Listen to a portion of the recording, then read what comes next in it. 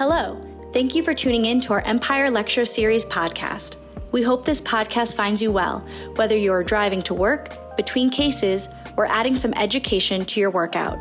Remember that all of these lectures are also available on our website and YouTube channel. And if you like what you hear, please rate us 5 stars and subscribe. Happy listening. It is my pleasure to introduce you, Dr. Kaplan, to everyone who's tuned in. We got 110 people tuned in with us this morning. Dr. Kaplan is a professor of urology at the Icahn School of Medicine at Mount Sinai, and he's the director of the Men's Health and Wellness Program.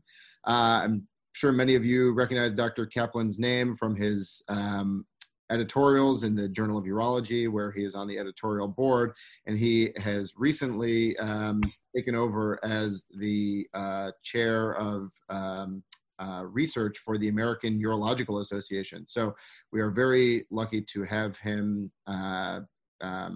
with us today, teaching us about BPH in the elderly and BPH updates. Thank you, Dr. Kaplan, for joining us. I just want to start out by asking you briefly if you could tell us a little bit about your career path and how you got to where you are today. I mean, this morning I took a shower. I don't know how specific you guys want to get. Well, I would say that I've not had a typical career path, which has been kind of fun. And given what's going on now with the COVID situation, it kind of dovetails with my whole philosophy about career, and that is there are no rules. And you kind of figure it out as you go, and you have your own goals in terms of what you want to do. And, you know, for the residents and other folks who are on this Zoom call, what I would say to you is the opportunities are enormous right now. And some of you are there saying, what the hell is this guy talking about? And this is going to be the Wild West, and you can help redefine healthcare.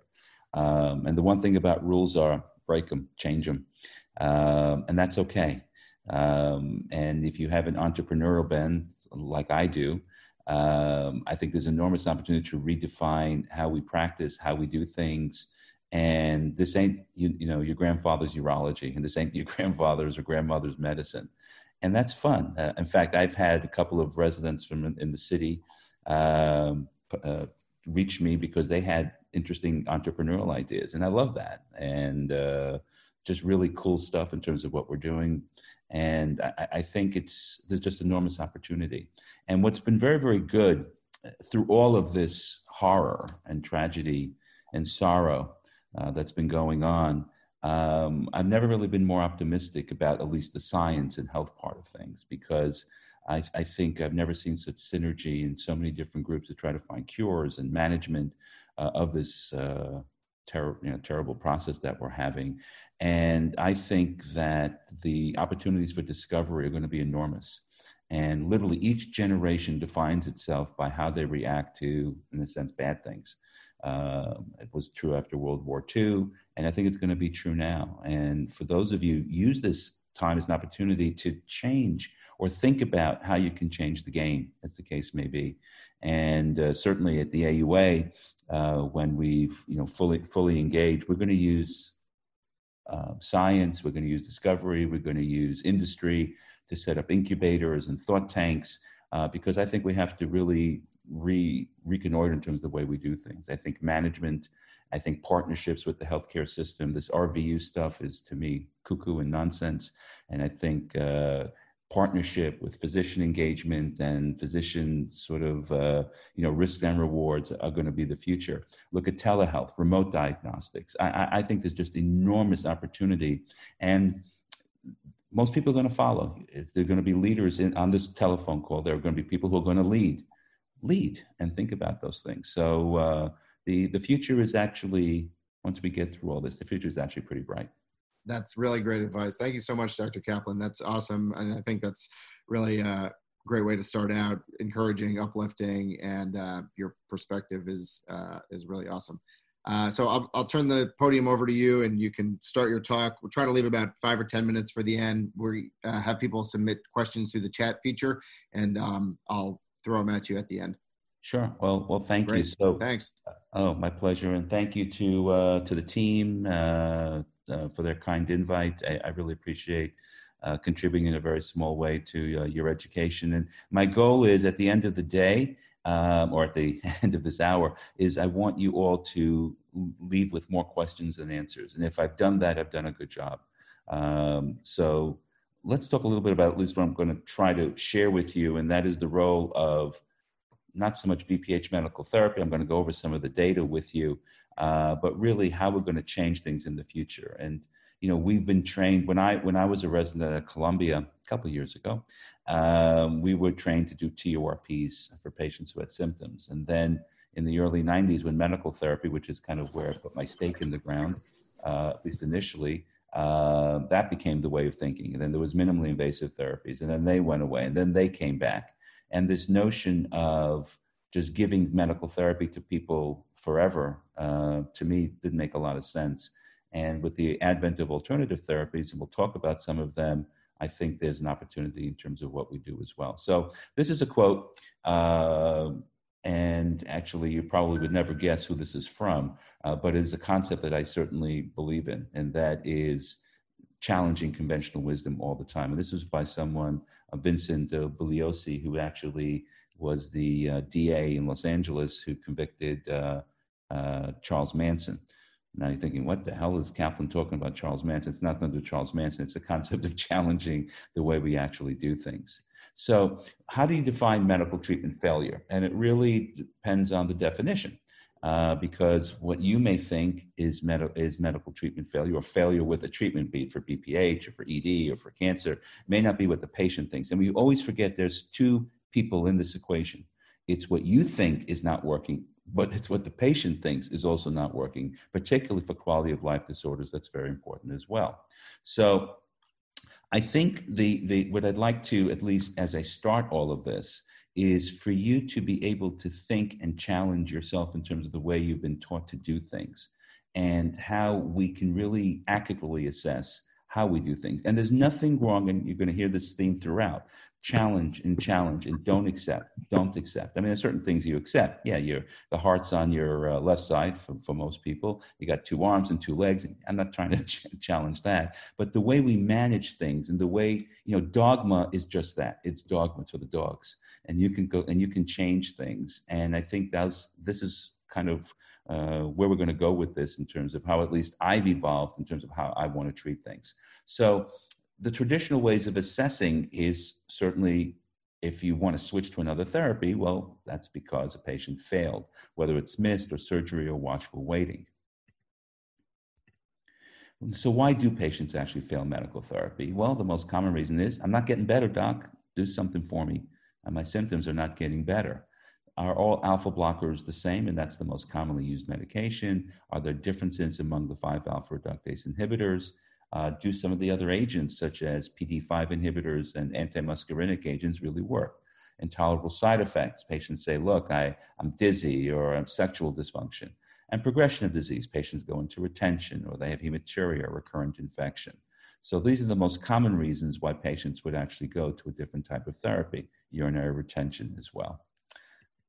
So symptoms are not relieved. Why wouldn't symptoms not be relieved? Well, are alpha blockers, do they always work? Are they always the same? We tend to interchange them all the time. Is Diet Coke the same as Diet Pepsi? Are there differences among the 5-alpha reductase inhibitors, finasteride and dutasteride? The combination with a PDE5 may not be effective. It may help for sexual dysfunction, but it may not be for urinating problems. And antimuscarinics and beta-3 agonists target the bladder. One other thing, and I'm not going to talk about today because in the interest of time, generic drugs. We've been told, well, a generic is the same. No, generic is not the same. Generics can be 80 to 120% of the original active substance, but a generic is not the same. And I have found often, and in fact, some of the early studies we did when I was faculty at Columbia, we found that actually generics reduced sometimes, in about a third of patients, the efficacy. And for finasteride, the drop in PSA was less with the generic than it was with the branded. That's a whole nother problem that we're having in terms of generic medication and their efficacy. Obviously, they're a lot less costly, that's for sure.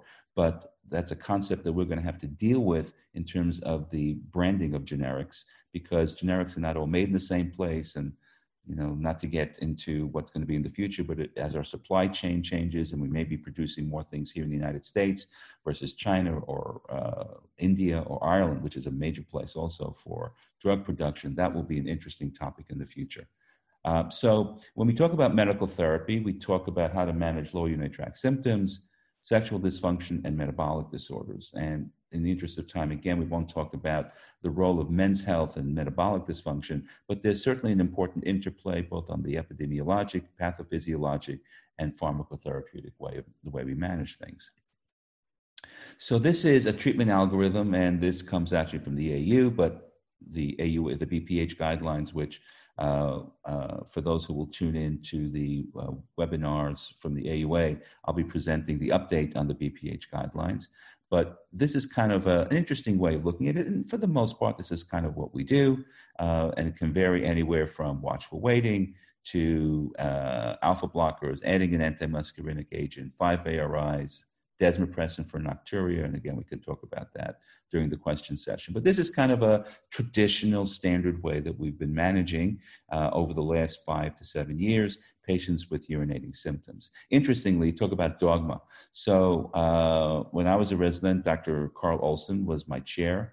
And I can tell you that if I was a resident or an early attending, and I would have said, well, why don't we give an antimuscarinic to men? I mean, when they have kind of urgency and frequency, I probably would have been thrown out of the department, because that was antithesis to the indications for an anticholinergic or an antimuscarinic. And now it is one of the standard therapies. So as you can see just from here, things are constantly evolving. There's a lot of reasons why men have lower urinary tract symptoms. The most common reasons we have is usually, it depends on the age of the patient, of course. It's going to be related to their prostate. But patients who have predominant nocturia, giving them Flomax is not going to really help them. And I think we constantly do that. We constantly forget that it's not a constellation of symptoms. It's the bothersome symptom we have to focus on. And we forget that. So if a patient has a lot of urgency, well, focus on the urge part. If a patient has a lot of nocturia, focus on the nocturia part. So as we look at pharmacologic options, we can either target the bladder, and usually antimuscarinics or beta-3 agonists are what is approved for those. PDE5 inhibitors, we're not sure where they work. And frankly, if you've read some of the editorials that Alex was talking about, I'm not a big fan of PDE5 inhibitors for BPH. I think they certainly work for erectile function, dysfunction, and targeting the prostate, which would be alpha blockers and 5-ARI. So this is kind of, again, the traditional algorithm that we actually see. So surgical options, there are office-based, Rezum, Urolift, iTind. Most of them are ambulatory-based. We do them in our offices, and we also have an anesthesiologist there, but you can do them under local with a prostate block. They were originally touted just for high-risk patients. Obviously, I guess everybody is a high-risk patient because so much of it being done, and they have less morbidity than traditional surgery. And then there are advanced invasive options. Again, in the interest of time, I'm not going to discuss those. I'm more than happy to take questions on them.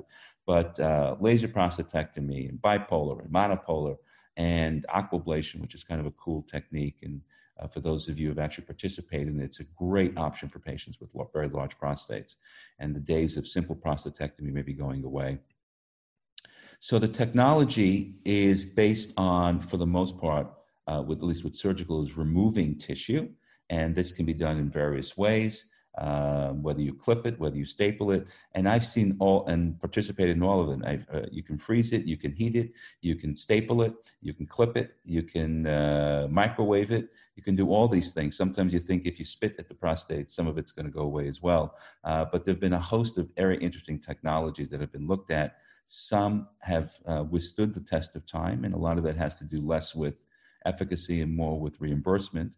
But nevertheless, they're here to stay in some degree. There's at least 8 other minimally invasive therapies that I'm involved in that I'm aware of that will come to, I don't know if they'll ever come to market, but at least some of them will impact the way we actually do things. And these are the FDA approved ones.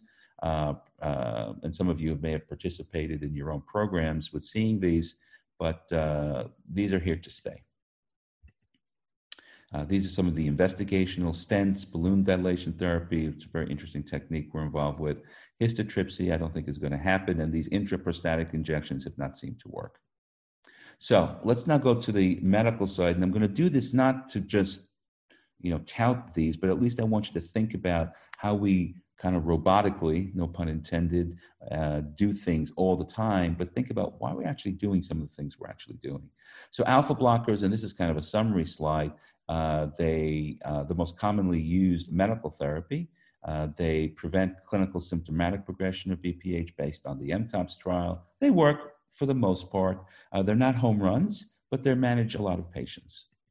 The efficacy, and this is kind of a boardish type of question for you.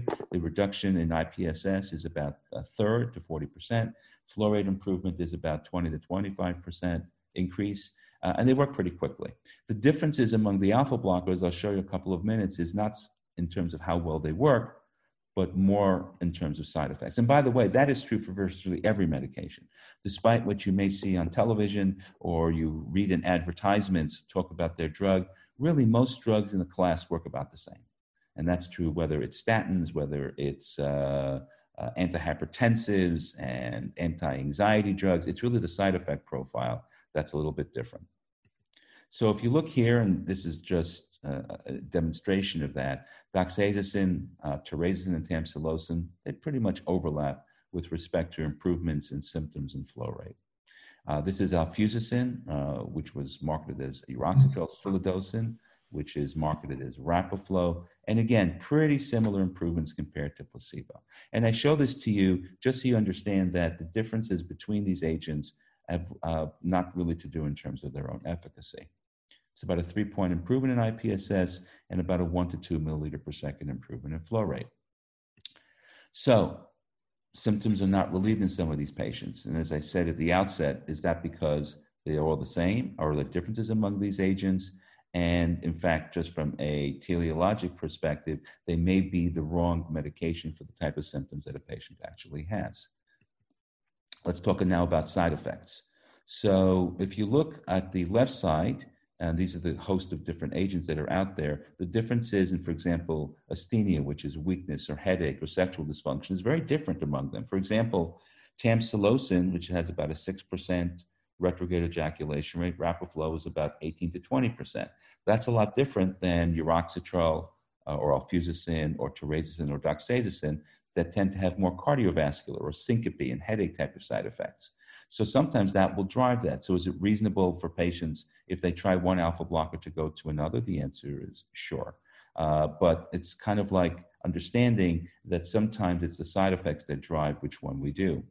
Now, these are the 5-alpha reductase inhibitors and the differences between finasteride, which is a type 2 only, and dutasteride, which is a type 1 and 2. And these have been around forever. In fact, at the beginning of my career, which happened a couple of years ago, finasteride is where I kind of started.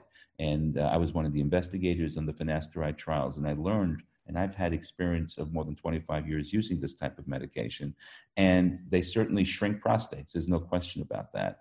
But in terms of some of the downstream consequences, which we'll talk about in a few minutes, that may be something that limits their usage. So here's dutasteride, which is Avodart. And this, you can see the improvement is about 6.5 points. You say, well, hold it, Kaplan, you just said that an alpha blocker is 3 or 4 points. But just remember, a lot of this is driven by very large prostates. So the patient in this pool all had prostate sizes of 30 or more, which represent about half the patients with BPH based on the MTOPS trial. So about half the patients actually wouldn't even improve with medications like this. And usually we reserve these types of medications for patients with larger than 40 or 50 grams.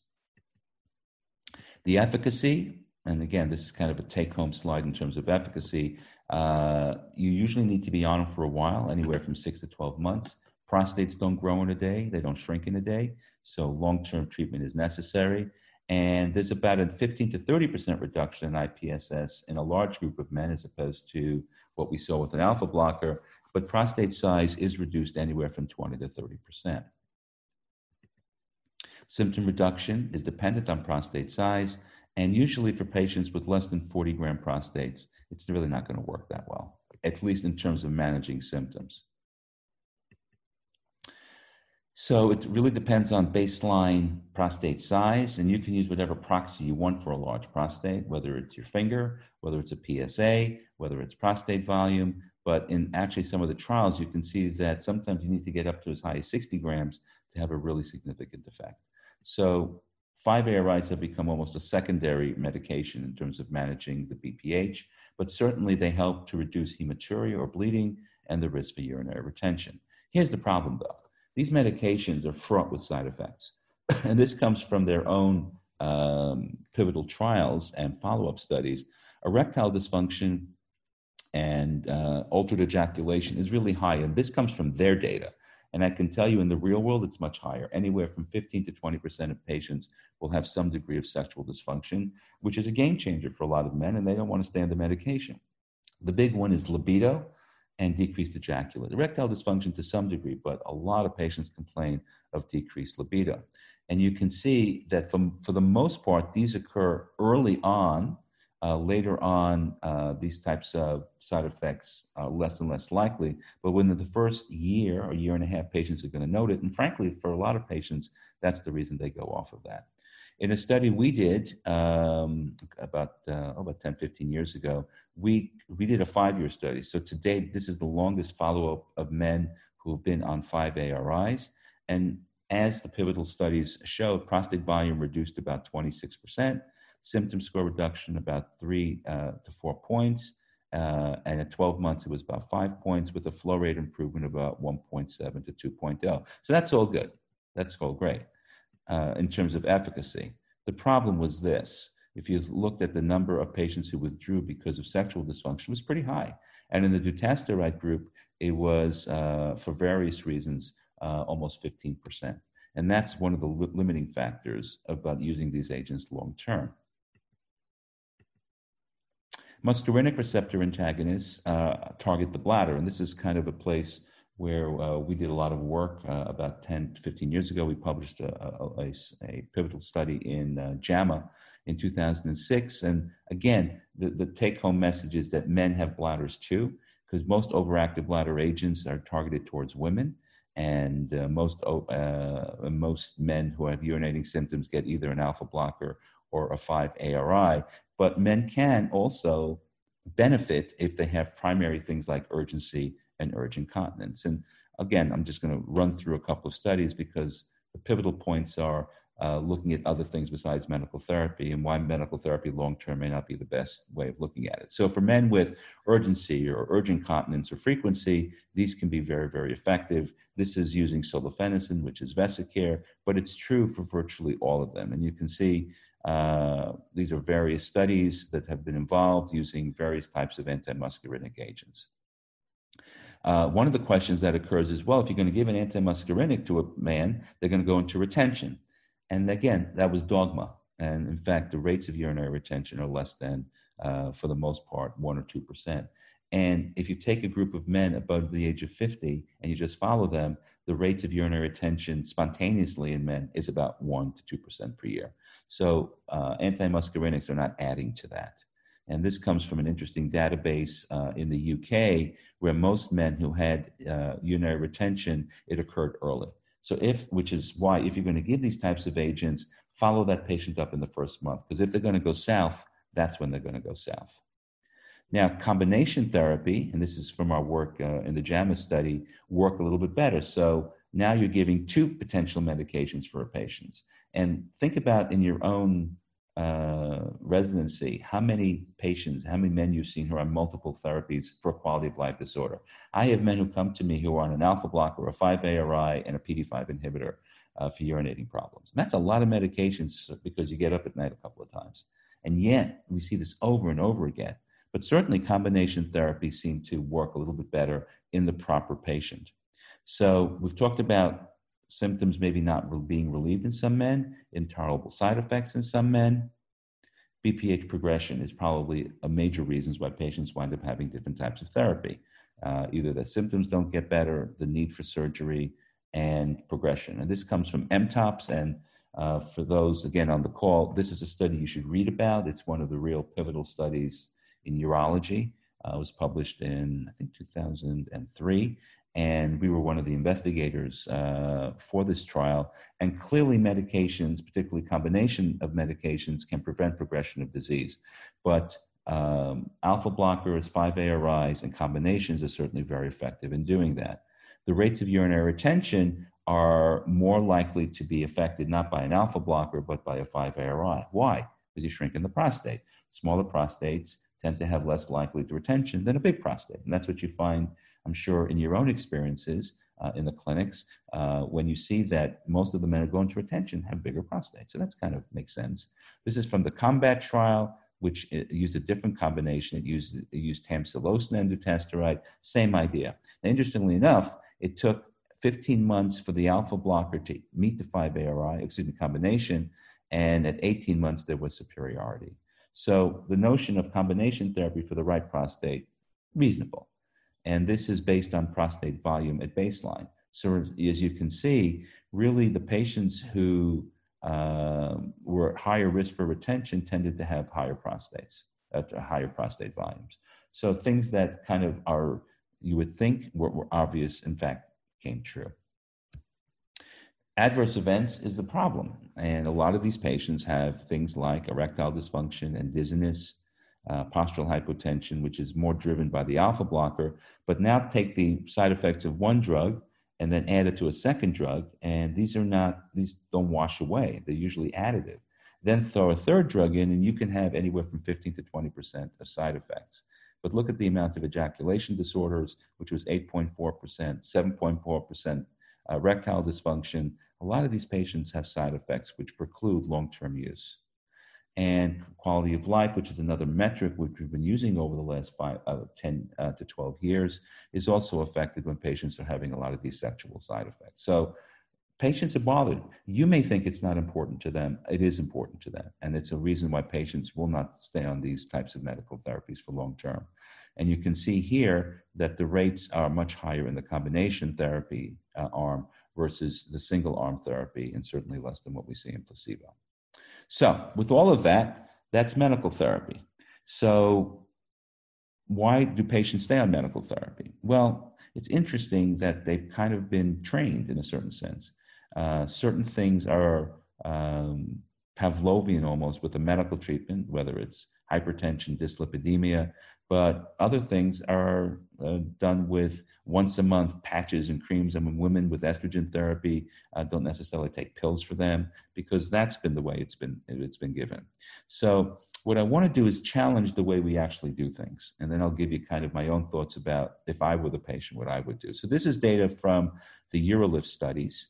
And I don't know if many of you have been exposed to either seeing them or doing them, but basically this is a staple that staples open the prostate. And I was involved with this even before it was involvement, because I knew the inventor of this, who was a person who did a fellowship with me, or an observation fellowship. He worked at the pharmaceutical company, then he developed, I think he now has about 130 patents, a really brilliant guy.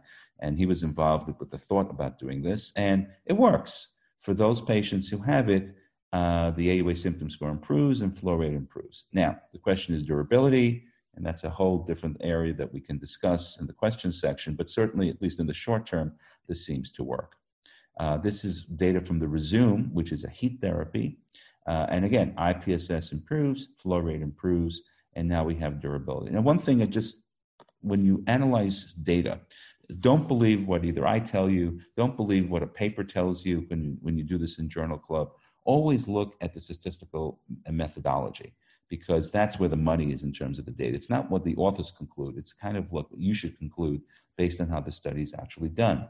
So, for example, when you do a therapy with medical therapy, there's something called an intent to treat analysis. So let's say you develop a concept for a drug that is going to make sexual function better, and then you randomize them versus placebo. Every patient in the study, whether they finish on the study or they continue with the medication, is analyzed. It's called an intent to treat analysis with lapsed observation carried forward. So basically, everybody is in that data set. However, with minimally invasive therapy, I'm going to go back one, only the patients who actually come back for follow-up are analyzed. So, for example, it's only the good ones who come back, the responders who come back. The non-responders are not included in the data analysis. So data from minimally invasive and surgical therapies are always going to look a little bit better because you're taking the cream of the cream. Because the patients who are lost to follow-up or go to other therapies, their data is not incorporated here. And this is true for every minimally invasive therapy, certainly for BPH. And this is, again, from the RESUME trial. So now that I've given you kind of the landscape of what's actually going on, let me kind of have you think a little bit about, have we looked at it in the right way? So we've talked about medical treatment failure. I've talked about symptom progression, urinary retention, adverse events. We've really focused on the BPH, bladder urinating issues, efficacy, or progression of disease. Is that really the right way of looking at it? And this is tradition. And in fact, I helped to define this tradition. When I was one of the investigators for MTOPS, we were sitting around literally at a bar in Washington saying, how are you going to define medical therapy failure? And we came up with a 4-point decrease in IPSS, a 4-point increase in IPSS. How did we get that? Literally, it was almost arbitrary and capricious. And yet that became dogma in terms of how we actually did that. So a lot of this has been, in a sense, self-proclaimed and self-fulfilling prophecies. One of the other things we've talked about is whether we should intervene early.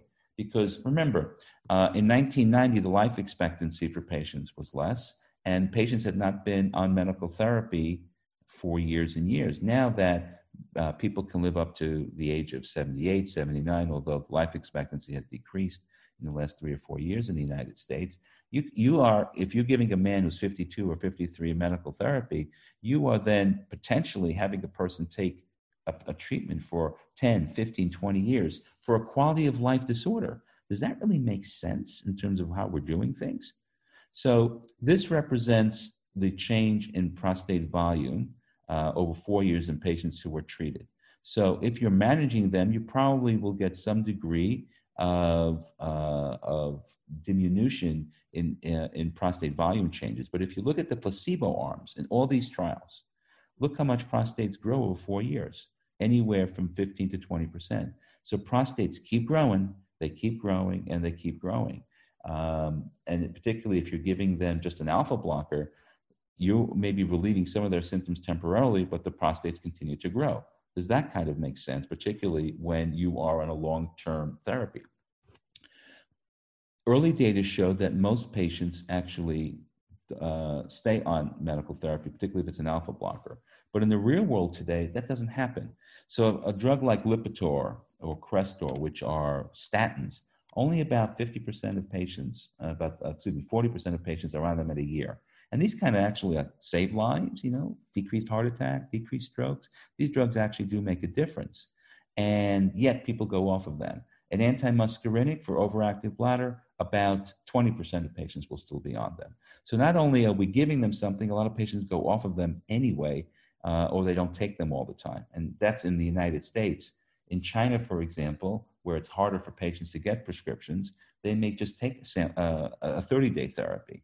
So now there's emerging data on long-term consequences, and that's what I really want to focus on, because I want you to challenge and think about the way we do things day to day. Does it really make a lot of sense? There's been data about dementia, depression, suicide risk. Now, interestingly enough, the analysis of long-term medical therapy really didn't start with the BPH world. It started with the statin world. And there was a lot of data about depression and dementia. And it's questionable long-term if that actually happens. But cognitive issues, certainly with long-term use of statins, is now being looked at. Antihypertensive long-term use is being looked at because patients are now living longer, and we have databases that are looking at these patients from a long period of time. So now these long-term consequences are being evaluated, and we have to really think about, does it make sense for us to put a patient on a therapy that they're going to be on for 10, 15, or 20 years? And that's what I really want to challenge you with. So these cognitive issues are real. And this is true for of a host of different types of medical types of therapy. And cognitive issues are becoming a big part of our medical costs. Alzheimer's disease, which really unfortunately doesn't have a treatment course, is exploding in terms of managing these patients because we can't. And then they're put into different types of facilities and managing that, which is a whole different type of problem. And you can see from the COVID-19 experience what has happened with these poor folks in nursing homes. So how we manage this and trying to prevent some of these things are going to be very, very important in the future. So as I said at the outset, there are no rules. And that's why we have to help define that. How do we accept criteria for medical treatment failure? It's always been urology focused in terms of progression of disease and intolerable side effects. So as I said before, look at the long-term use of statins. And I don't know if any of you, most of you are too young to be on a statin, but patients, and the number of patients have statin-associated muscle symptoms, muscle cramps. Is it what's called a nocebo effect? And again, we can talk about that more in the question and answer session. But the nocebo effect is when patients sometimes expect to have something after they're getting the medication, they wound up having that. So, for example, when patients were randomized to a statin versus placebo, they were told in the informed consent, one of the side effects, if you're randomized to a statin, is you may have muscle pain. So guess what happened? Once they went into an open label, and an open label study where everybody knew they were getting a statin, a lot of patients all of a sudden develop muscle symptoms because they kind of expected to get that. So it's kind of these negative expectations about the effects of using these. But yet, these were important in terms of the labeling of a lot of these types of medications. So sometimes we over-attribute an adverse event rather than examine other possible causes. So are these cognitive effects, for example, that I'm going to show you with alpha blockers and with 5-ARIs due to the drug, or because the expectation of patients getting older may have a lot of these issues? So cognitive function has changed, and there's a lot of theoretical reasons of dyslipidemia, insulin resistance being a prelude, if you will, to cognitive issues. And I'm not going to get into this where I'm hardly an expert on statin use, but I just want to demonstrate to you that a lot of different verticals within the medical space are looking at these long-time effects. So there is an associated risk between high cholesterol and Alzheimer's disease, and there is a conflicting hypothesis if statins help or are a detriment. So the FDA concluded that there was no direct effect, but labeling was important, and it is an issue that when a patient is put on a statin, particularly an older patient, that's something that needs to be discussed. So that pathway and that runway was established for other medications, and now it's being looked at in our world, in the medications we actually use. So in 5-alpha reductase inhibitors, there have been a host of data. There's a hypothetical link between a 5-ARI and depression. And it has to do with the synthesis of neuroactive steroids and modulating them. And it's kind of an interesting concept of why that actually may happen. And this dysregulation may lead to depression. Now, we also know that men with low testosterone as they get older can also have kind of some of these depression and cognitive issues as well. So hormones are kind of important, and mucking around with those hormones long-term may have an effect as well. And there certainly is, we know, a positive association between cognitive function and androgens. So this came from a study published in JNCI. There was a linkage between Medicare claims and PCPT. That was a large study looking at finasteride to prevent prostate cancer. So in subsequent post hoc analyses, there was a 10% higher rate of depression in that group. In another study, this was over more than 93,000 Canadian men using either finasteride or dutasteride. And as soon as almost 1.5 years, in an older group, there was increased suicide attempts until 18 months of follow-up, and that's because they didn't have the data. And depression and self-harm were increased in this group of men. In a group in Poland, they had a 1.5-fold increased rate of depression. Now, some of these were younger men, and some of these men were getting finasteride for alopecia use, and perhaps this is a different type of subset at baseline, but nevertheless, that data set does actually exist. In another study, in former users of finasteride, these post-finasteride syndrome patients, again, younger group of men, they had higher rates of depression and suicide. So part of the problem in analyzing this is the problem in analyzing data, and that is the assessment of how we assess depression, and it's different in different studies, the medication duration, controls versus non-controls in some of the study. But the bottom line is there is a real possibility of 5-ARI use and decreased cognitive function. And it's a discussion I now have with the man and whoever's coming with them for information, that you may long-term have decreased cognitive function. So it's something we need to be aware of. Now, it's not in the label yet, but I think in the future, it's something that we have to think about. And it should be part of the shared decision-making. Now, there was some early data with tamsulosin a couple of years ago. It was a very controversial study that showed in Medicare data that men taking tamsulosin had perhaps higher rates of cognitive issues.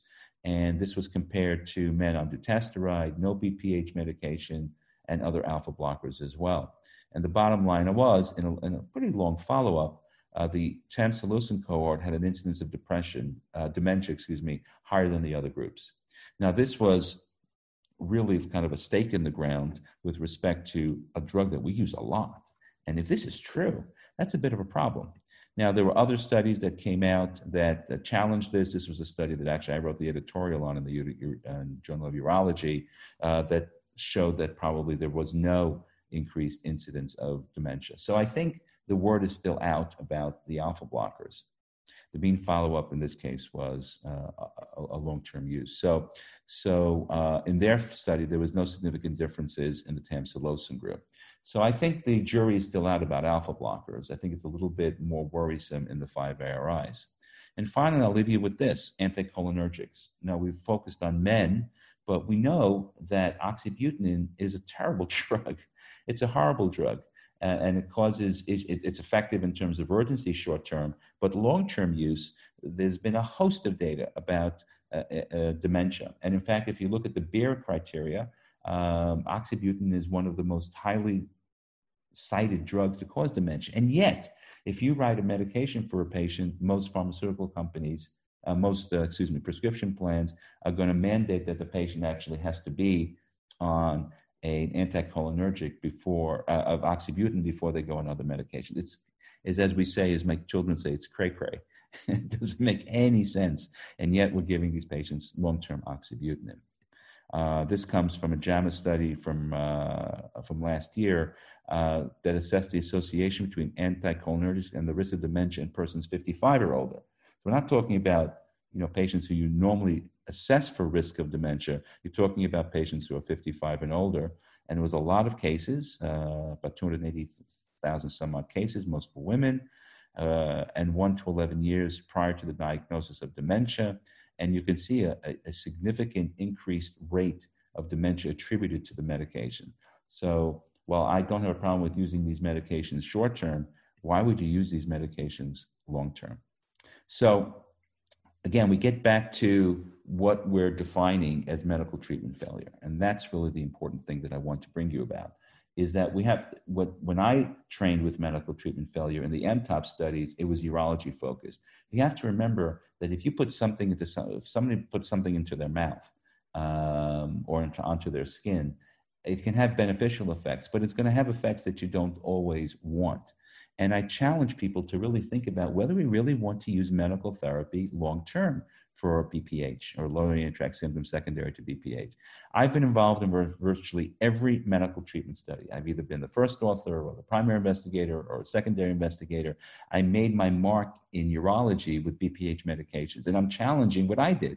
Is this something that I would want to have, or do I want to really prescribe this for my patients long-term?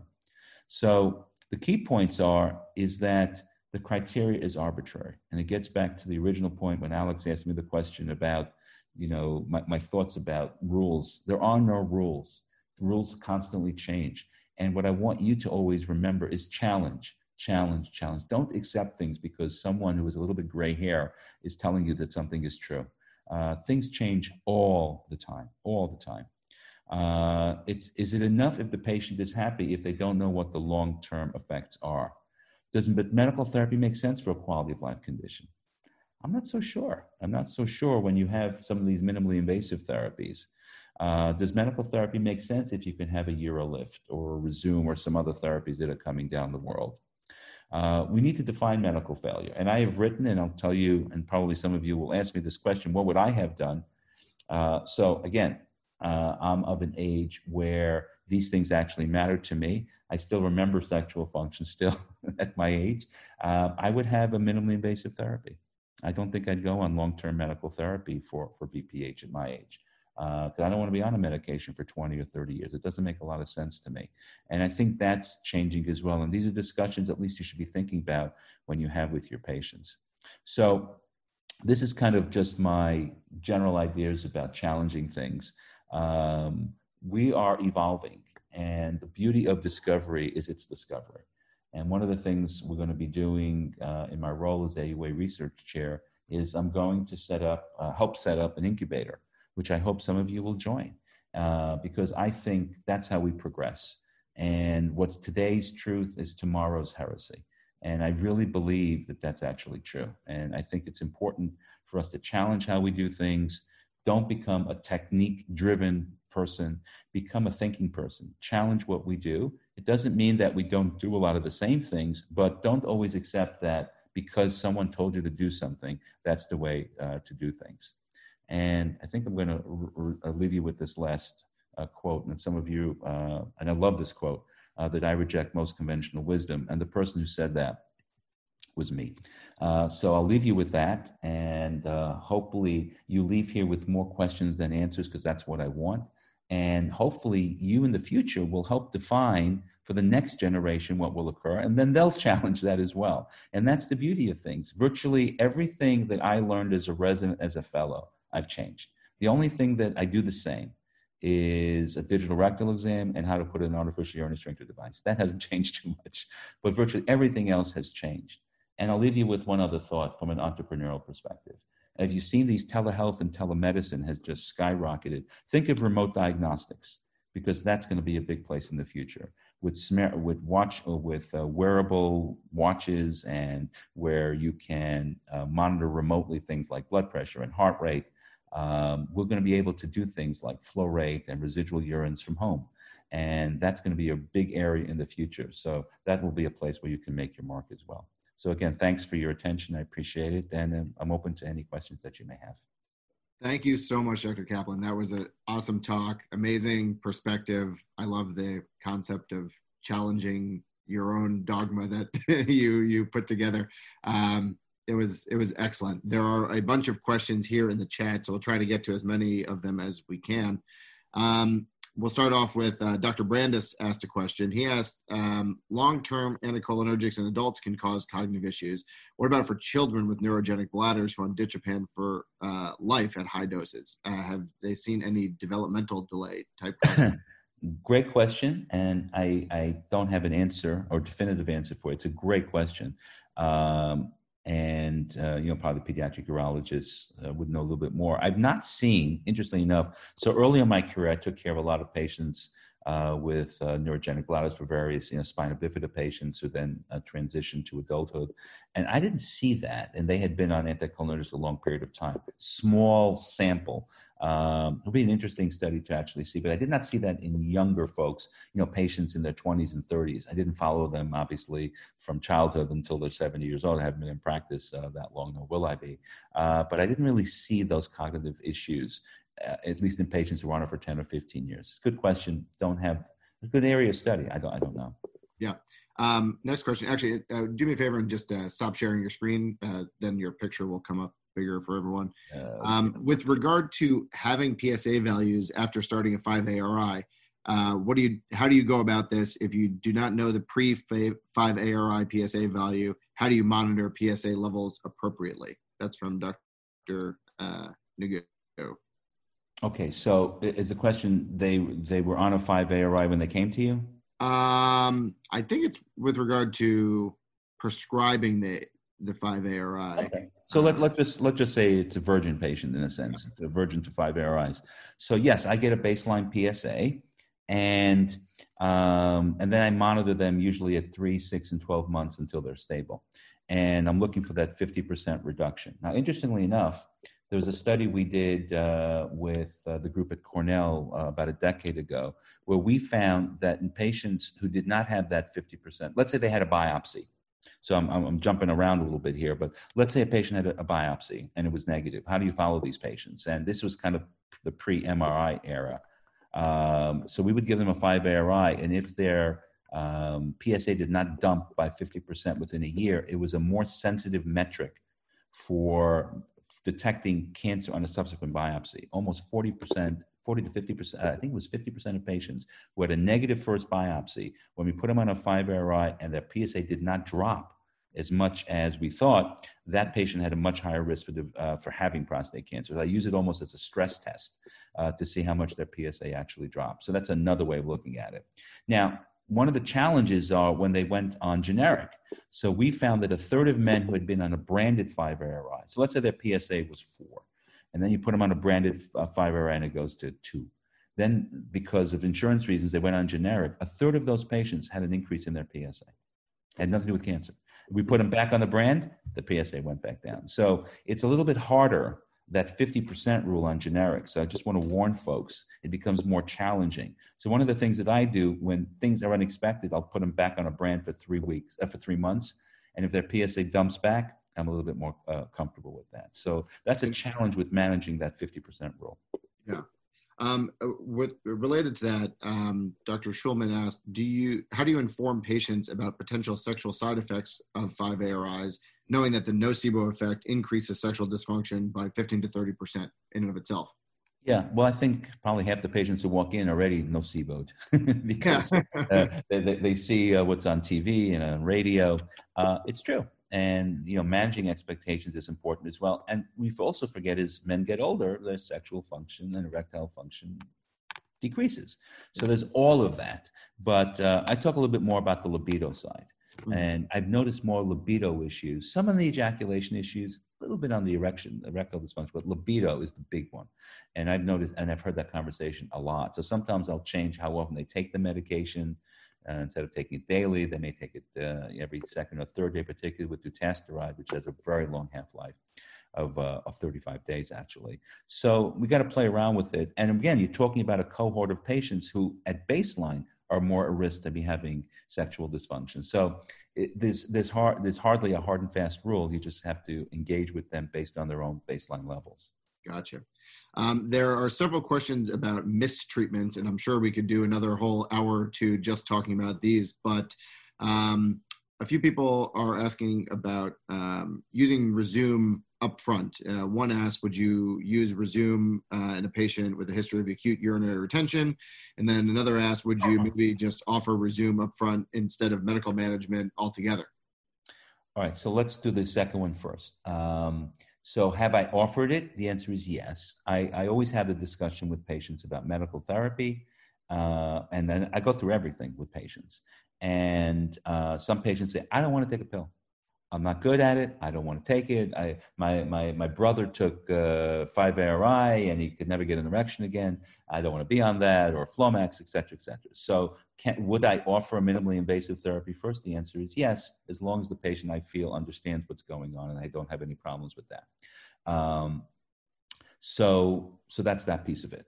And with respect to urinary retention, I've not done them in urinary retention. There was a recent study that Kevin McVeary's group published that suggests that in patients with urinary retention, Rezum can help them. I won't argue it. I don't have enough of an experience. In general, patients in retention, I find it's hard when you just remove a small portion of tissue for them to go out of retention. Is it worth trying? Sure.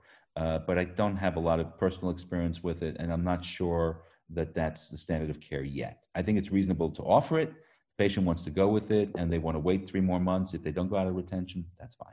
That's fine. Someone asked, what are your thoughts on prostatic artery embolization, speaking of missed treatments? So not a big fan of them. So again, it depends for what it is. So do I believe in patients who have hematuria that can't be switched or changed and they failed everything else? I think PAE is great because you knock out the blood supply. No problem with that. With respect to improvement in symptoms, the data has been all over the place, which is part of the problem. And it's been controversial. I mean, there are those who touted that. There was a colleague of mine who now went to Lenox Hill, Art Rastenhead, a good guy, smart guy, and he's a big PA, and he and I would debate. And the reason is because there's no mechanism of action that makes sense. And let me give you kind of the data here. PAE supposedly shrinks the prostate about 20%. Okay. But so does finasteride. And finasteroid's data is nowhere near what PAE is actually, touted to do. So why? What's the mechanism of action of a PAE? Why does shrinking the entire prostate, if it's PAE, have these great effects as opposed to finasteride and dutasteride? So again, the data doesn't make sense. The other problem is radiation. I don't know if people realize how much radiation exposure you have. You have on a typical PAE, if you're doing both sides, about, I think it is something on the order of 500 chest x-rays. What? That's much radiation. You get I was about to say something, a bucket load of radiation.